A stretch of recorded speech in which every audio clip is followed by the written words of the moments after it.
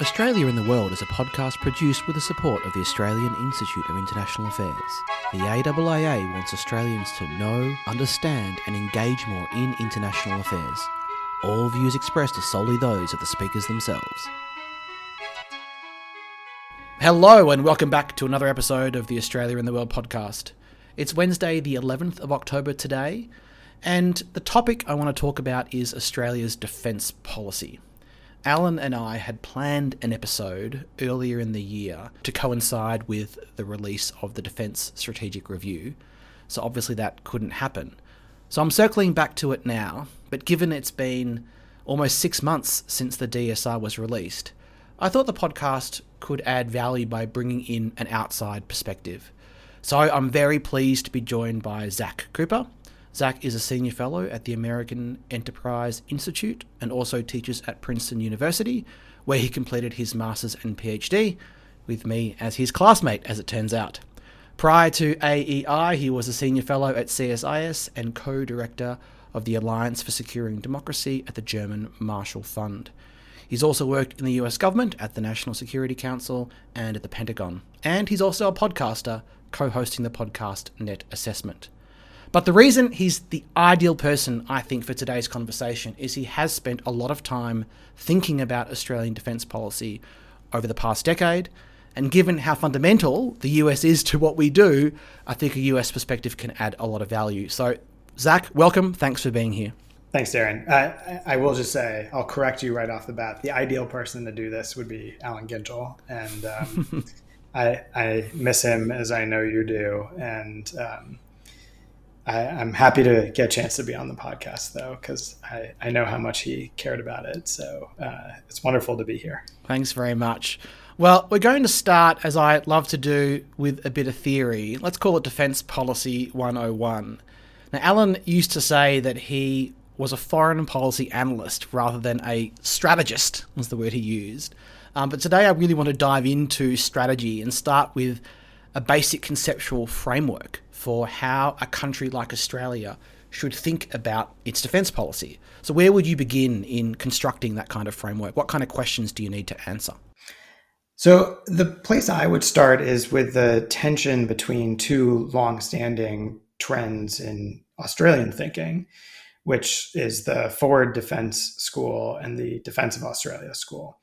And I would characterize this as a tension between whether Australia needs to defend forward, by which I mean work in particular with its closest ally, the United States, and deploy wherever the United States deploys. As Australians and Americans are fond of saying, we fought together in every major conflict for the last century. And that's for good reason, in part because Australians wanted to make sure that Americans knew that they were there when they were needed, so that when Americans were needed to come to Australia's aid, they would remember this history. So that of course, is the Forward Defence School. And then you've got the Defence of Australia School, which is, I think, frankly, in some ways, a more traditional way of thinking about defence, where the objective is really to defend the approaches to Australia and Australian territory itself. And of course, in Australian history, there's been a healthy tension between these two.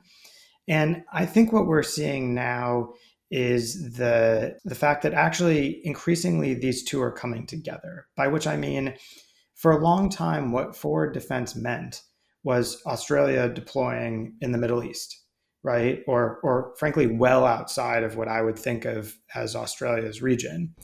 But as the United States pivots or rebalances or whatever we want to say these days, back to Asia, to the Indo-Pacific, actually forward defense increasingly means defending Australia or the approaches to Australia. And so I think what's particularly fascinating about this moment for an American watching Australia's strategic debate is that in many ways, the core tenets of Australia's approach are actually aligning together in a natural way where they both fit together from an Australian strategic standpoint, but also they match up pretty closely with what America's own priorities are. So in some ways, I think this is a very neat way to package Australian policy. And some of what you saw in the Defense Strategic Review, I think, is a bit of a shift to try and say, look, we don't have to choose between defense of Australia or forward defense. The two are increasingly one and the same. So we'll get to the DSR in a moment, but what was fascinating to me about that answer is you sort of went straight to that tension between forward defence and defence of Australia. Whereas if I was building a framework from the ground up, I would start with sort of the great and powerful friend sort of concept that Alan outlines in his book, that we've never had the capabilities ourselves to defend our expansive territory. And so we've always relied upon someone else to help provide the defence of the homeland. And so the fact that you've sort of glossed over that and gone straight to, well, how do we best do that? By demonstrating either, a loyalty and partnership with that friend, or by doing more in our own sort of backyard or around our own territory, sort of suggests that, that's not something that's even up for conversation. Is that your assessment, that there really is no realistic path to us doing anything sufficient in our defence policy space that does not involve working very closely with a very large and friendly foreign country to help aggregate our capabilities to get what we need? I'm not sure I actually think that's true. I can imagine a world in which Australia would have significant independent defense capabilities and make itself so difficult for a regional state to mess with, let's say, in the technical term, that Australia could defend itself without substantial external involvement. I think, however, that the cost of doing so would be prohibitively high at the moment. It would be a cost in terms of Australia having to spend a huge amount more money on defense than it does. Obviously, Australia has been committing to increase defense budgets, which as an American, I'm supportive of. But I think we would be talking about many multiples of what Australia spends on defense now to have that kind of capability. And of course, you might have to go down the road that others in the region are thinking about, of considering nuclear weapons as an ultimate backstop. And so I think for budgetary reasons, for political and diplomatic reasons, the cost of a fully independent Australian defense capability are probably not worth it if, and this is a big if, you have an ally you can rely on. And you know this history far better than I do. Australia has found out the hard way what happens when you think you have an ally you can rely on and find out in the middle of a major war that actually you don't. And I think the real risk going forward from an Australian point of view is, I think the United States is an ally you can rely on. I'm not 100% sure that that's the case 10, 20 years from now. I certainly hope it would be. That would be my objective as a policymaker if I were in government. But I think you have to acknowledge that there are some political circumstances in the United States that are deeply concerning to U.S. allies and partners. And Australia probably isn't at the top of that list, but Australia would be affected like everyone else.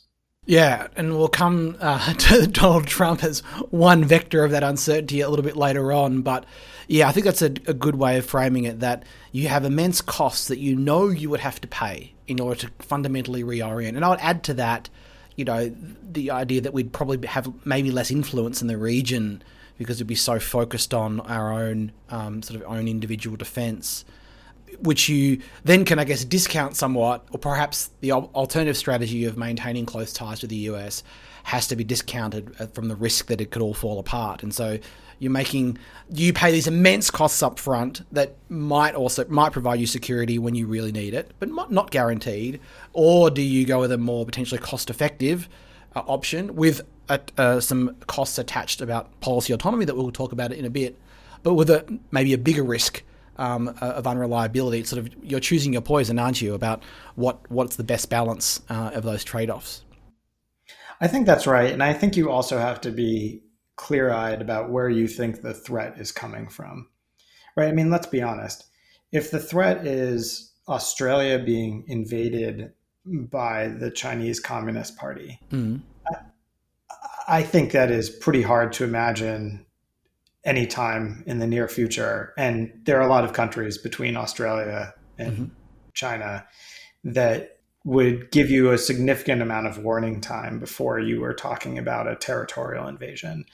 Now, of course, you could have encroachment in the air or maritime domain, and that is, I think, more possible to imagine. But I think in many ways the real challenge that you'd have to think about in the near term is maybe not so much a China challenge, but tensions between Australia and some of its closer neighbors. And this is part of why I think one of the alternatives is also for Australia to tie itself not just to the United States potentially, but more closely to others in the region to ensure that, yes, even if you can't manage the China challenge on your own, that you don't get another regional challenge that requires a significant increase in Australian defense capabilities in the near term.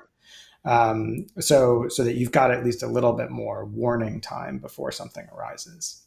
That's interesting because I think, certainly public conversation about those types of risks has really died down over the past couple of decades. We're not so much worried about the arc of instability as we were in the 80s and the 90s. What I thought you were going to say was that if we were going to write down a list of that a good defence policy has got to start with a list of the things that are most likely to happen that pose a major threat to the country's security.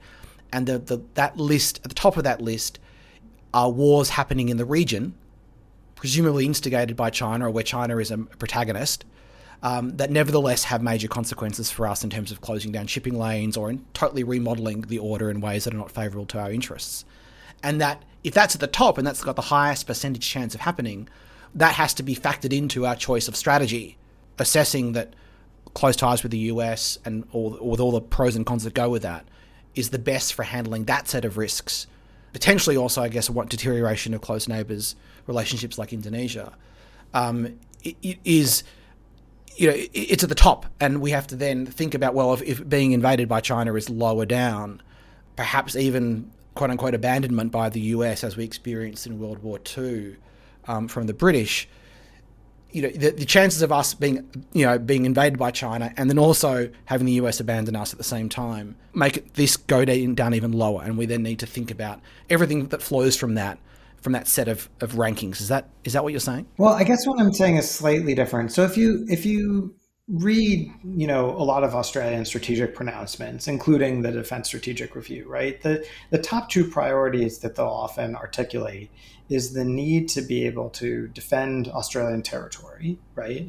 And I think that's a pretty obvious one. I think almost every country begins with that. Yeah. But then the second priority is often to prevent an opponent from projecting power into the northern approaches to Australia, right? And let's be candid about who could do this. I mean, China would be the number one threat, right? And we obviously have seen Chinese ships operating in the northern approaches, so there's reason to want to watch those areas closely. But I think we also have to acknowledge that those are approaches that go through Indonesian waters largely. And so if you could have a close relationship with the Indonesians, you could feel a lot more confident, right, about both having warning about that challenge and having a partner to work with. I think the risk is in part, if the Indonesia relationship is more difficult, then you lose a little bit of both that warning and maybe some of the capability to actually project power yourself into those approaches. And it becomes a bit more difficult operationally if you've got a partner that doesn't want you operating in those maritime regions or those air regions. So I think from an American standpoint, there are lots of things that we want from Australia. But if I were sitting in Canberra and trying to think about strategically what was most critical going forward, the three relationships I would be thinking about at the very top of my list would be the United States, China, and Indonesia. And although there are others that obviously matter, I think those are central to this question of an adversary's ability to project power into the territory of Australia or the waters around Australia. Okay, well, let's then turn to the merging of those sort of two separate doctrines that you say are kind of aligning more, Defence of Australia and Forward Defence. Can you sort of talk through a bit about how you're seeing that unfolding in the Defence Strategic Review or elsewhere, and what new tensions are being created as a result? So, for many years, when Australians talked about their value to the United States, the thing you would hear, and you still hear this sometimes, but you hear it less, is this common trope that I kind of detest, that Australia has fought alongside the United States in every major conflict going back 100 years to World War I. I don't dislike it because it's not true. Of course, it's accurate. I dislike it because it actually robs Australia of agency in some ways. If you're an American listening to that, and you don't particularly pay attention to Australia, what you mostly hear is, hey, this is great news. We don't have to pay any attention to Australia because they'll go literally wherever we go. Mm. And I've never thought that was the best approach for an American ally to take, because you never want to be an afterthought, right? Or an assumed contributor to whatever it is that the United States is doing. And so I've always thought that this line put Australia in a strange strategic position vis-a-vis the United States. I think what you're hearing now is something very different, right? Which is actually the United States acknowledging that we need Australia. And this is not something that we typically used to talk about very much in Washington, right? Australia wasn't on the top of the list of countries that we talked about, in part because Australia was just seen as dependable and always there, and that was sort of the end of the story. But now the discussion is much more about the need for the United States to work closely with Australia and about how to do that. And I think the reason that that's happened is because the US is focusing more on the Indo-Pacific, and we have a small number of really reliable allies in the region. And Australia is at the top of that list, alongside Japan and Korea. And so we're looking to those three countries in particular to step up and to do more with each other, with us, with the rest of the region. So the good thing is that whereas in the past, forward defense meant going to the rest of the world where Australia's strategic interests weren't so directly involved, but having to show the US that Australia would do that anyways. Now, what the United States is looking for is Australia to basically do more in the Indo-Pacific, much of which is to defend itself. But I do think there's a tension here, which you know well, and I know listeners will have thought about a lot, which is defense of Australia and forward defense are still slightly different. So let me give you the one scenario that I worry about, which is a Taiwan scenario. So I think if you ask a lot of Americans what would happen in the Taiwan scenario, they assume a substantial contribution from Australia. And if I were an American strategist, I wouldn't make that assumption, but I think a lot of Americans don't pay that close attention to what happens in allied capitals, especially not in allied capitals that are seen as being very dependable. And so there's sort of an assumption that actually, Australia would be with the United States in a Taiwan contingency, which is something I know we'll get to when we talk about nuclear-powered submarines. But this assumption is built into how some people think about US-Australia defense cooperation. That one reason we cooperate with Australia is because it would be there not just to deter a conflict in the Taiwan Strait, but to fight and win one if we had to. So I think this is one area where there is a bit of a tension still between the forward defense model and the defense of Australia model, because my view would be, actually, if I were sitting in Canberra, I would be quite anxious about getting drawn into a Taiwan scenario that, as you know well, is quite far from Australia. And so I think there are still tensions between these concepts, but they may be a little less clear than they used to be, right? These were bright lines in the past, and they're not anymore. Let's get to submarines and to AUKUS. How do you understand AUKUS conceptually on these questions? Like, what is its answer to this tension? It sounds like you're going to say, well, the answer is leaning more towards forward defence, because the whole point of nuclear-powered subs is that they can go a long way from Australia and do stuff. Is that kind of the best way of thinking about AUKUS conceptually, before we get to the practicalities of it, in terms of answering this tension? No. Okay.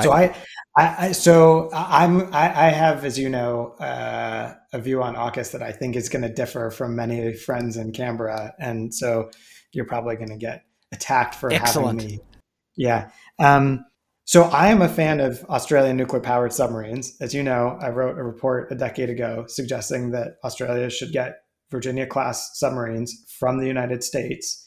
And I got pilloried for it in Sydney and in Canberra. And the logic at the time, and my logic still, has nothing to do with Taiwan.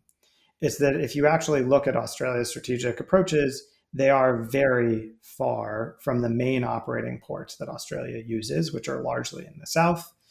And even if you're talking about operating from Stirling and Perth, it is a very long way to the Sunda and Lombok Straits. And if you want to be there and get there quickly and have lots of time on station, nuclear-powered submarines are much better equipped to do this. So I think the strategic logic for the submarines is not for them to go mess around in the South China Sea or near Taiwan. It's actually because they have to go really far to get to the strategic approaches to Australia.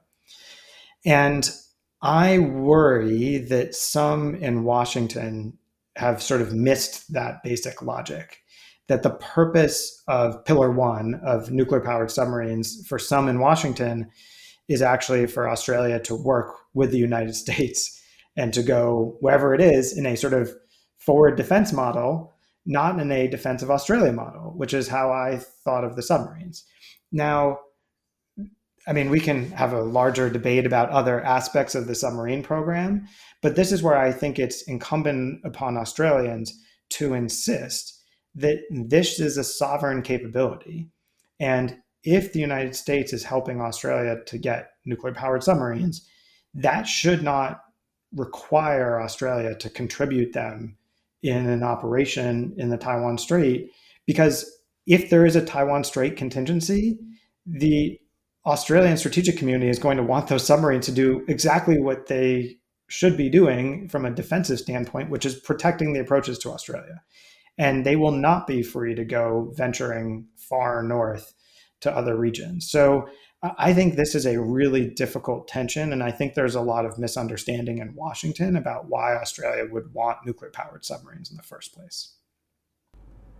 Was that tension avoidable? If it's true that we do need nuclear subs to do defense of Australia, is there a way of navigating that, given our reliance on the US and maybe the British for the technology, without sending that signal that we're going to essentially be ready to contribute to a Taiwan type scenario? I guess another way of asking this is looking back conceptually, is there a better solution than nuclear subs to do this? And this is before we get to how we actually do it practically. That'll be my next question. Well, I think there are two issues that you're raising. The first is why it is that people in the United States might think that these aren't sovereign capabilities that Australia is going to use for defensive purposes. And I think part of the reason is that because the deal that has been made on the so-called optimal pathway involves the United States giving Australia, selling, but really giving Australia 3 to 5 of its most advanced submarines, which, keep in mind, is a large percentage of the active fleet, because the US only has, 50-ish advanced submarine attack class submarines. And those submarines, many of them are not operational right now because we have a huge backlog of maintenance. And so we actually don't have that many operational submarines in the world or the region. And so when you talk about providing 3 to 5 of them to Australia in the next decade, this is actually a really hard strategic choice for the United States. It essentially means giving up capability at the time that, we could talk about timelines, but my friends Mike Beckley and Hal Brand say this is the danger zone. Yep. And you're giving up the best American military capability in the middle of the danger zone. Now, if the United States and Australia could convincingly argue that actually they were expanding capability in that time frame, I think there'd be a lot of support here in Washington from every corner to do this. The problem they've run into is that if you actually run the numbers on Pillar 1 of AUKUS, it looks pretty clear that actually, unless you consider these submarines to be not a sovereign Australian capability, but something that would be contributed in a China contingency, that the US is actually losing capability in this time frame. So I think that has led some people to try and fudge this issue. And when they get pushed to say, well, we'll try and address the maintenance backlog in that time frame. But if we don't, of course, they're Australian submarines, but they could also still contribute. So I think this messiness is in part due to the fact that the optimal pathway doesn't look quite as optimal as maybe people were hoping it would. The second issue you raised is whether there's another capability that could address the need to be able to hold at risk ships and aircraft passing through Australia's northern approaches. That, I think, is a much more difficult defense question.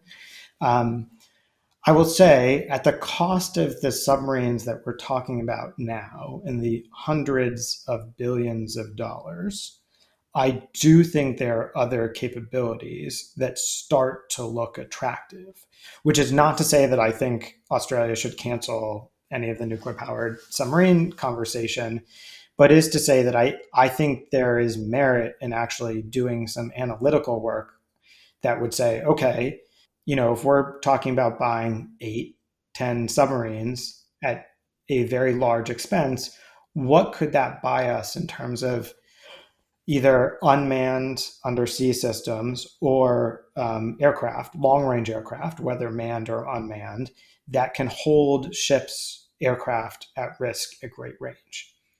I am sure that many people in the Australian Defense Department have already done some of this work. I will just say very little of that is public, and so it's very hard to judge from the outside what the cost-benefit analysis would be on a different way to try and hold Australia's northern approaches at risk if you were worried about an adversary trying to pass through them.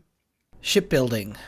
What's fascinating about what that first point is that it seems like the sovereignness, the degree of independence of our capability is now a function of how well you guys can build and repair ships. And I know we're supposed to be contributing to that in some sense, but I guess I'm looking for your comment on the practicalities of this happening. You sounded skeptical, but can you say a bit more about, can this be done, or is this an inevitable cost that we have to bear, that we'll erode, at least in an expectation sense, the sovereignty, the level of sovereign control that we have over this capability? I think we, and I don't just mean the US and Australia, but I mean all of the advanced industrial democracies, are heading down the wrong pathway in terms of defense capabilities, which is that we are building our own separate systems in most cases that are largely duplicative. And we are dealing with competitors, including China, who have massive production capability. And so producing small numbers of unique platforms is clearly the wrong path forward. So if it were up to me, I think the logical thing to do, and I think this would be true on ships, it is true on aircraft, on a whole range of things, would be for a small group of countries, Australia, the US would probably be in there, Japan would probably be in there, maybe even Korea, Germany, France, UK, maybe a couple of other NATO partners, to think really seriously about ways to minimize the number of platforms that we're fielding so that we can buy them at scale and therefore decrease the unit cost. So what would that mean? Well, On submarines, it would mean building a larger number of boats of similar designs. So where have we ended up with the optimal pathway? Australia is going to be operating Collins-class submarines in small numbers for a little while, and then operating some handful of Virginia-class submarines for a little while, and then a relatively small number of AUKUS-class submarines for the future. That is just not my vision of what efficiency looks like. And I'm not saying I have a better pathway to deal with the political realities of needing to build boats in Adelaide. I'm just saying, like, actually, if you took many steps back and said, how do we want to compete effectively with China, which is just churning out ships? This is probably not the way to do it. Now, one path forward would have been for the United States to be able to build enough Virginia-class submarines that we could supply Australia's need, at least for a little while we worked together on a future submarine that we all could have bought, whether that means Australia, the United States, and the UK, or even a larger consortium, whatever that would mean. But that isn't the path we followed. And unfortunately, this is now stuck in an American domestic political dynamic, which is that Roger Wicker, who's the senator, the leading Republican in the Senate on the Armed Services Committee, has thought rightly for years that the United States was underinvesting in shipbuilding, and in particular, underinvesting in the submarine industrial base. The United States has been supposed to buy, roughly 2 nuclear-powered attack submarines a year. It's producing about 1.2, maybe 1.3 if we're lucky. And yet other people have been saying that we should go to 3 submarines a year because this is our most advanced capability. And unfortunately, AUKUS Pillar 1 has now gotten stuck in this American political debate with Roger Wicker, who's very powerful in the Senate, rightly saying, why are we not spending more to build a shipbuilding capacity in the United States? And instead, what we're getting is I'm very thankful for Australia's contribution to American shipbuilding capability and to our shared maintenance capability. But let's be candid, this is not on the order of magnitude of what Roger Wicker was looking for, which was tens of billions of dollars.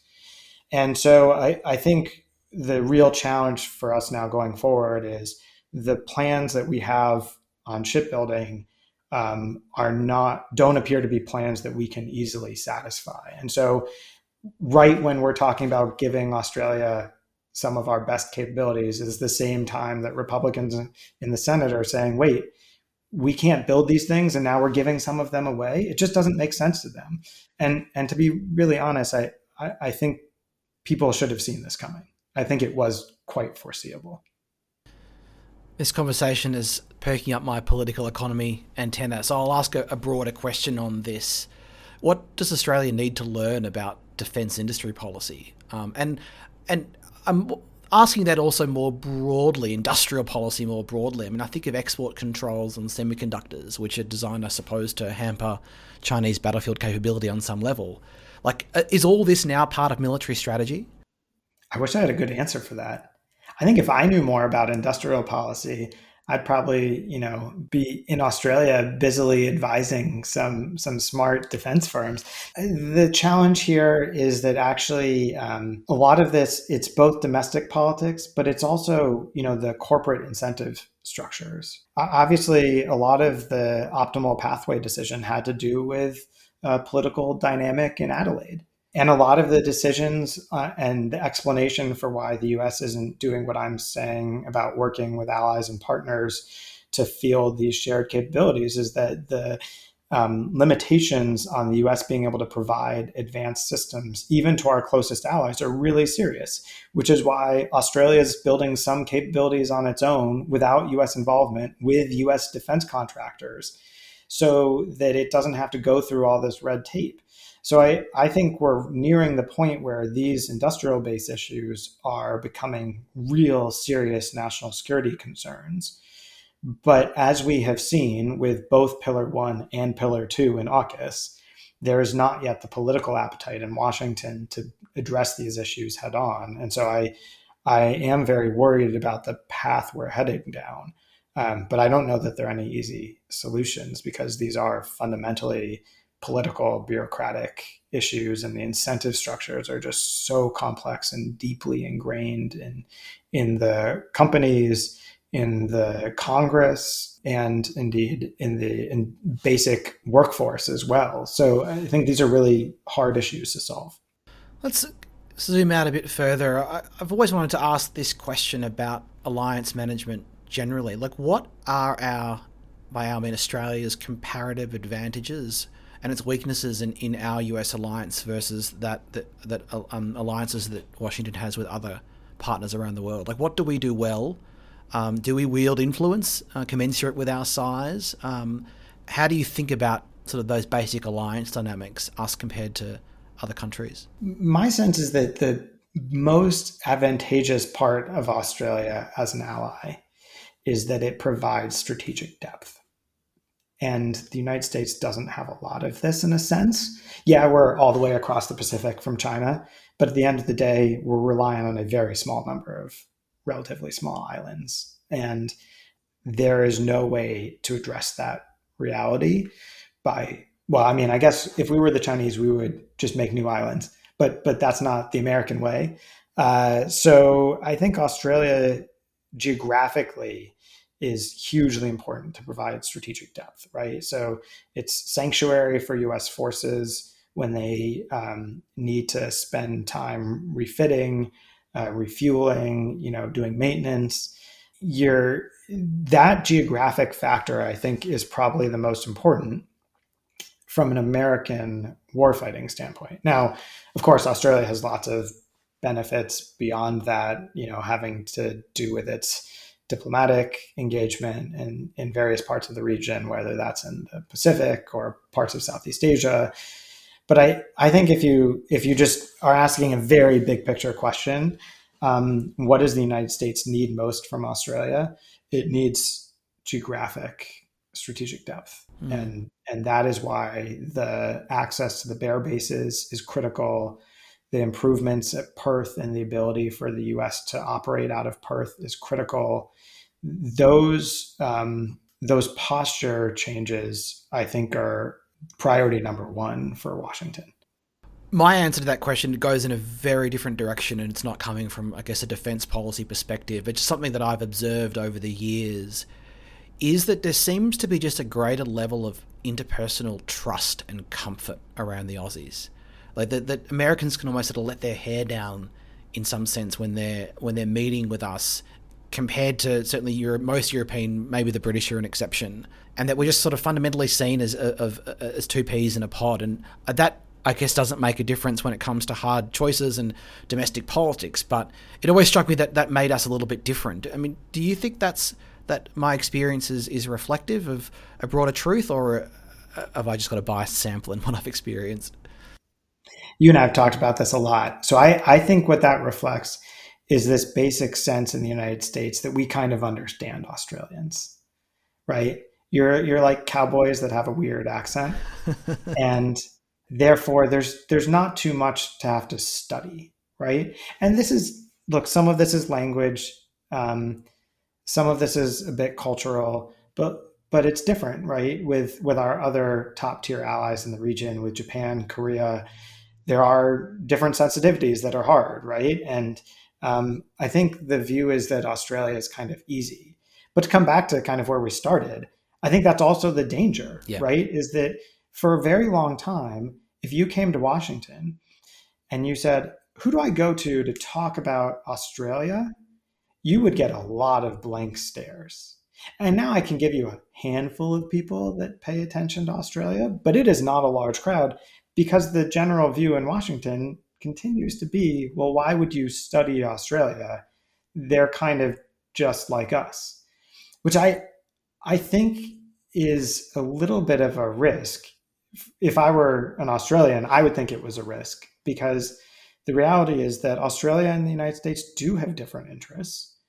I think this would particularly be challenging if the United States went down a different political path with a leader like Donald Trump, who openly questions the value of U.S. alliances. Or, there are many people in the Congress, especially on the Republican side, who are questioning whether the U.S. should be more isolationist. And I think if that happens, Australians will be very concerned, not surprisingly. But the view from Washington may discount the level of concern among Australians, because the view will be, yeah, they kind of understand us and they get how strange American politics are, and they'll get through this. Because again, they've been fighting alongside us every time we needed them for 100 years. So why would you even put time and effort into the Australia relationship when you know they're going to be there at the end of the day?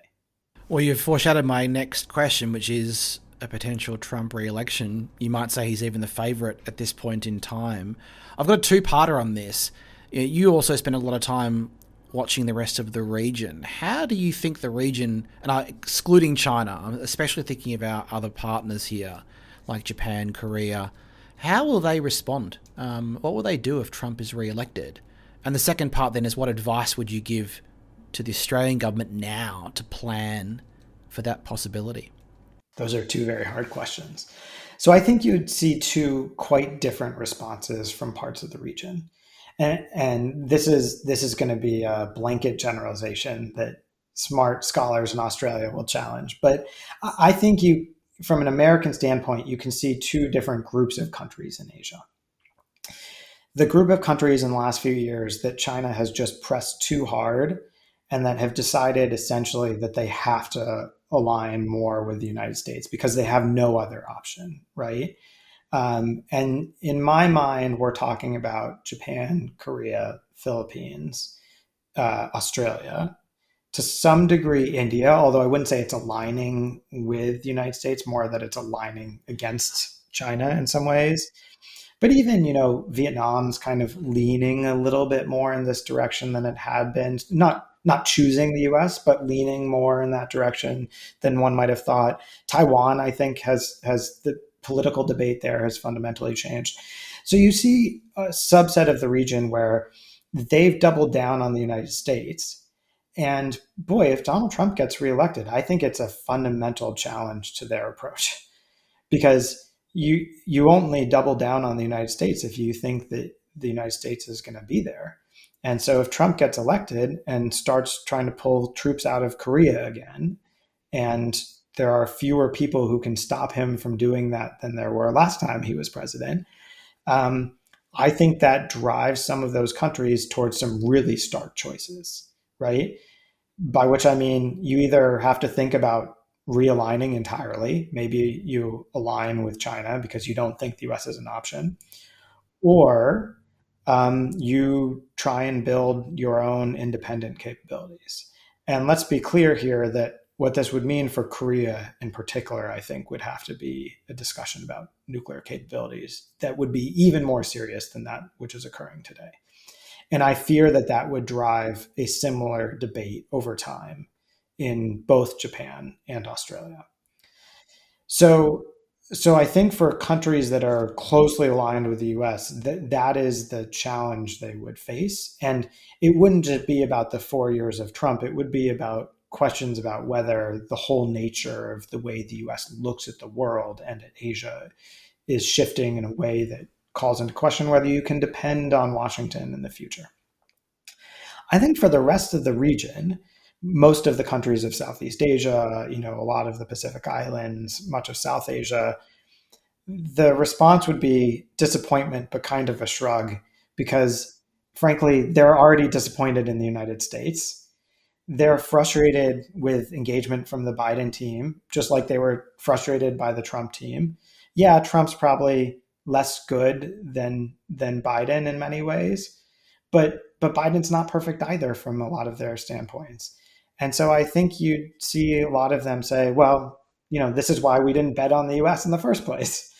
So I actually think, strangely, the countries that would be most affected, at least initially, would be the ones that are closest to the US And the ones that are already skeptical of the United States, whether that's in Indonesia, Malaysia, Thailand increasingly, I think they continue to be skeptical under Trump, but maybe less surprised than a lot of the traditional US allies would be.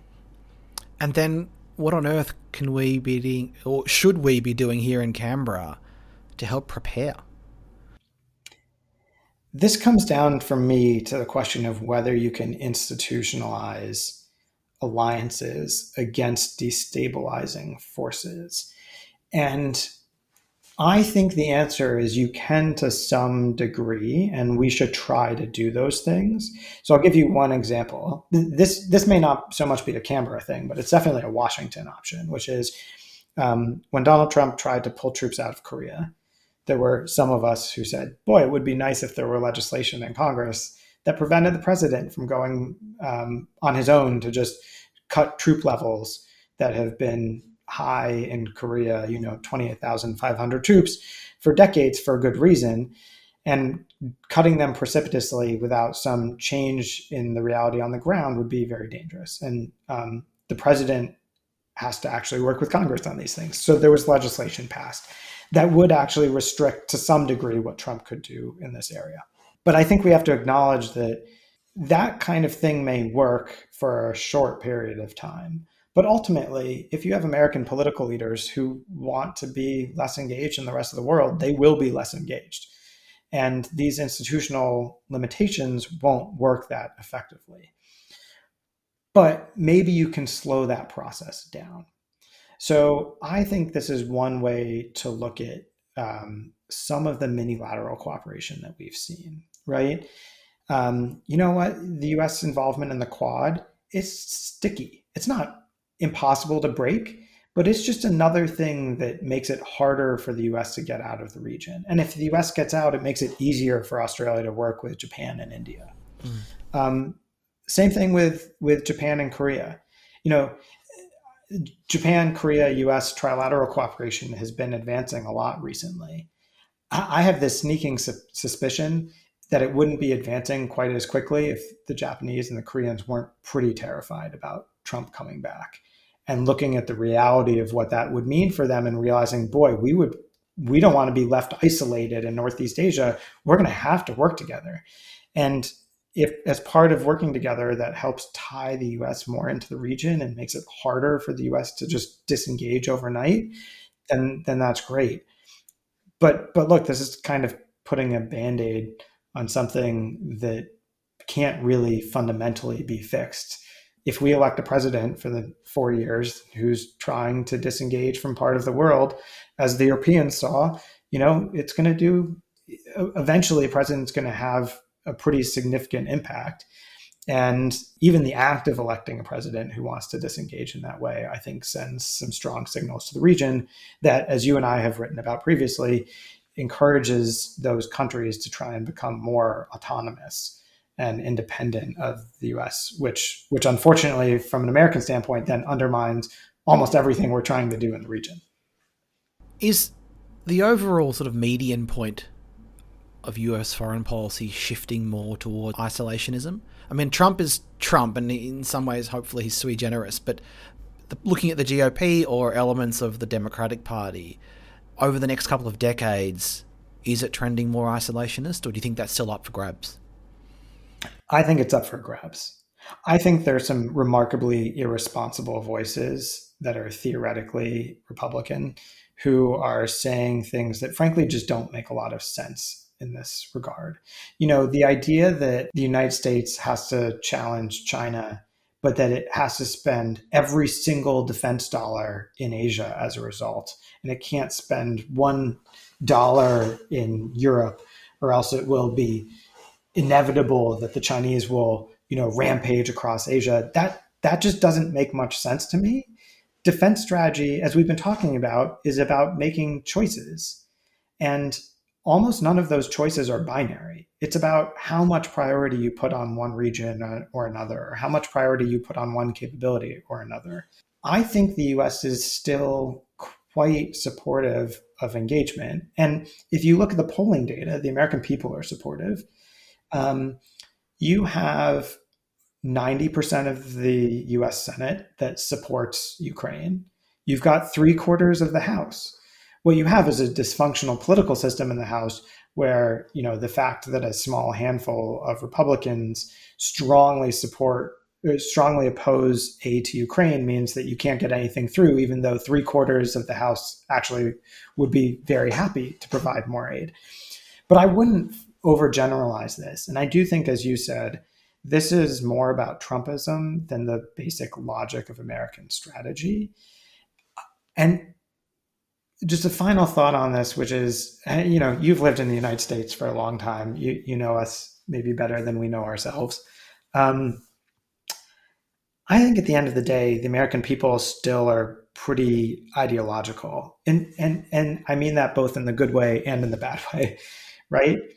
Which is to say, when the United States gets challenged and increasingly watches what's going on in China, I think a lot of Americans look and think to themselves, yeah, actually, that's not great for the world. That's not what we want the world to look like. We need to push back against that. I think at some point, some more reasonable people will look at what's going on with Russia and Ukraine and come to that same conclusion. So yes, isolationist voices are getting louder, but I wouldn't predetermine the idea that these are going to be the dominant voices moving forward. Joe Biden has been as pro-alliance as any president in recent memory. So clearly it's not the dominant school of thought in the United States, but it is something that I think we all have to pay much closer attention to. Yeah, just my quick 2 cents on this. I think there are two forces that are going in opposite directions. On the positive side, I think the Russia invasion has really given a vivid image, right? That the ordinary American can look at and say, oh yeah, there are still bad things that happen in the world. And there is something we can do about it. It's Manichaean, right? There's a good guy and a bad guy for the average American. So I think that's a positive kind of binding force, much like the Cold War kind of helped create sort of political consensus around a lot of American foreign policy.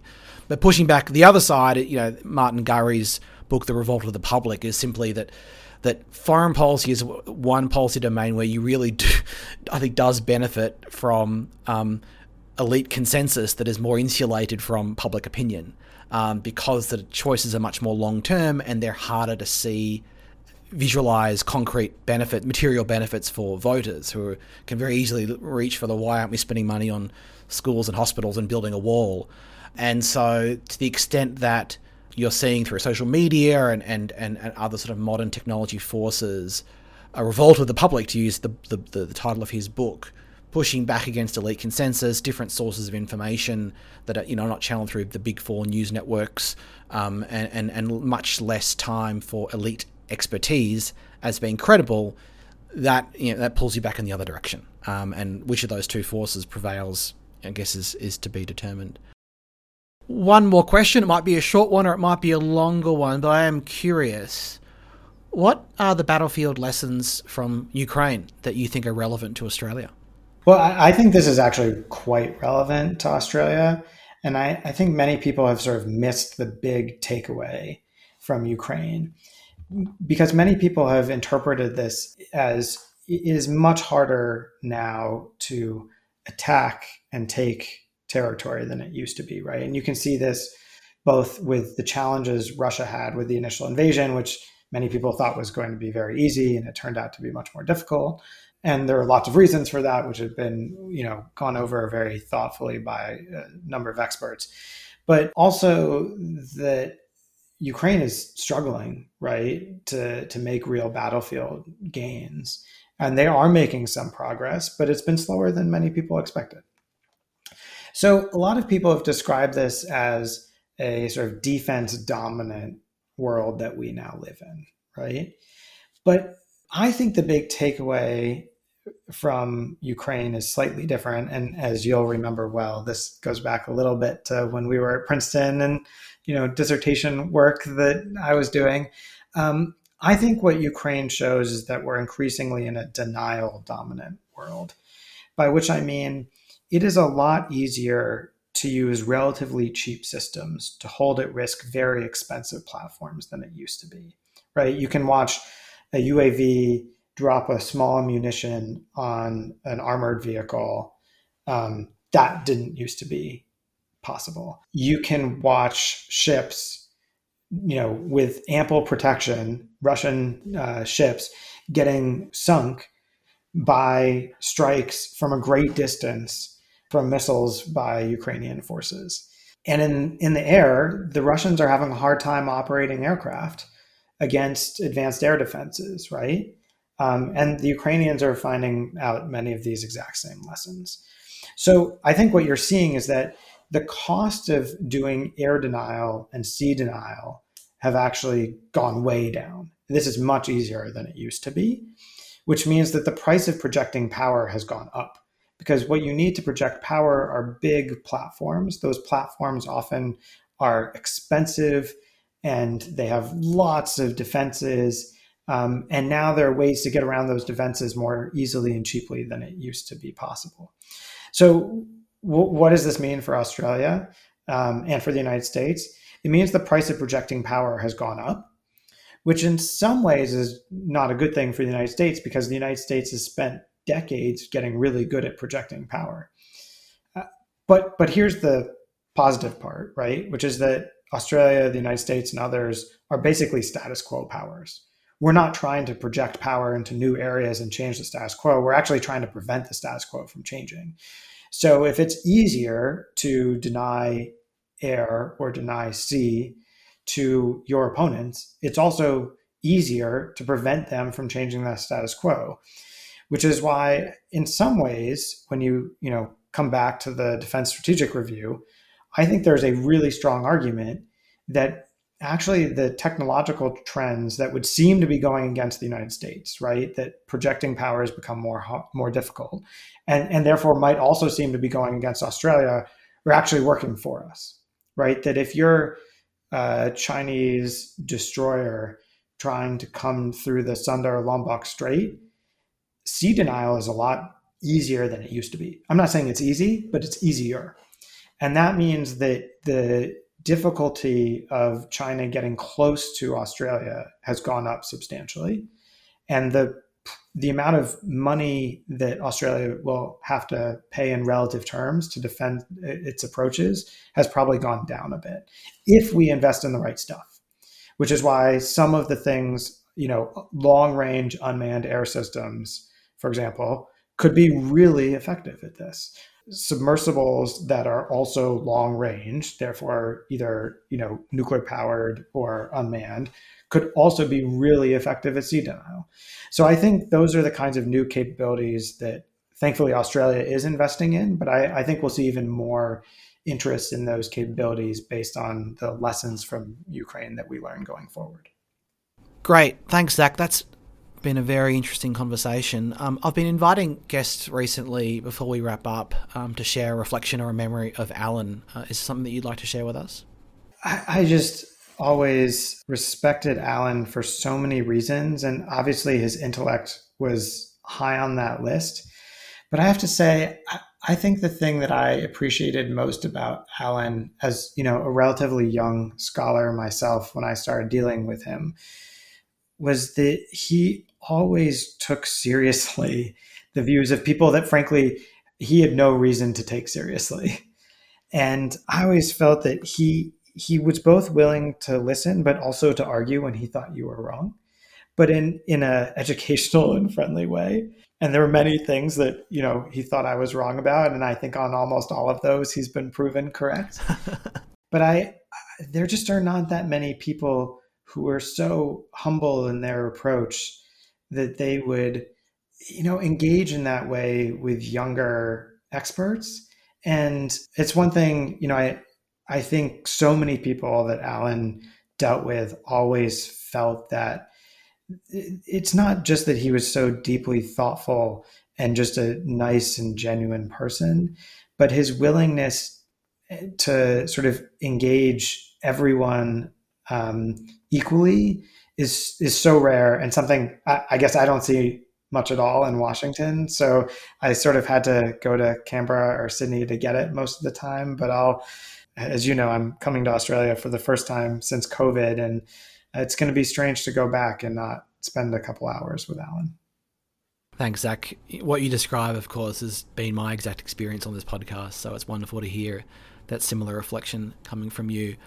Okay, well, our final segment of the podcast has been called Reading, Listening and Watching. It's a recommendations segment. I'll go first to give you a moment to think about what you'd like to recommend. My son has finally gotten started on the Harry Potter books, and he's up to the fourth one now. And I find myself wanting to play the role of English teacher to talk about the themes, because there's so much in these books. I really think they're wonderful. And so to get a bit of a cheat sheet, I've been listening to a podcast that I've probably recommended some version of this in the past. It's called Binge Mode Harry Potter, and it comes from the Ringer website. And this was recorded some years ago now. But in that, the two hosts, Mallory Rubin and Jason Concepcion, go through every aspect of the books and movies. They break them up into segments, so 4 or 5 chapters at a time. They go through the big themes, they go through the entire story arcs. They're definitely not for kids. There's a lot of adult content, as you might say, jokes and so forth, but also a lot of spoilers. But for me, it's been really helpful to re-engage with the material, given I don't have the time to reread the books or a 10th time to talk about them with my son. But I can get some of the big themes and some of the big sort of scenes and talk about them with him in a way that make me feel like the English teacher I think I would like to be at some point in my life. So Binge Mode Harry Potter is my recommendation. How about you, Zach? So I'll promote something that some listeners of the podcast may follow, which is a place called the Institute for the Study of War, which does a lot of the tracking of what's going on the ground in Ukraine. And they do a lot of other great work also, and they sort of have an affiliation with the American Enterprise Institute. Part of them is called our Critical Threats Program. But I've found that in this age where information is getting updated so quickly, it is really hard to know what's reliable. And to be candid, with Twitter falling apart by the day, it's even more difficult. So I've really found the Institute for the Study of War to be very thoughtful and careful in their analysis. And if folks haven't paid attention, they basically do a daily update that gives you a pretty good sense of what's going on the ground in Ukraine. And I think it's been incredibly valuable for me in trying to understand both the dynamics, but I think going forward the next couple of months, we need to understand what the course of the war will be. And a lot of this actually has to do with very small troop movements on the battlefield, and whether we're seeing continued progress towards Ukraine's goals. And there's nowhere better for that than ISW. So I commend them to folks that haven't already paid attention to their work. Terrific. Well, Zach, thank you. This has been a wonderful conversation. I hope we'll have the opportunity to do it again at some point in the future. But for now, really grateful for you appearing with us today. Thanks, Darren. So wonderful to be on. Thanks for having me. And that's all for today's episode of Australia in the World. For research and audio editing today, I thank Corbin Duncan and, of course, as always, Rory Stenning for composing our theme music. We'll talk to you again soon.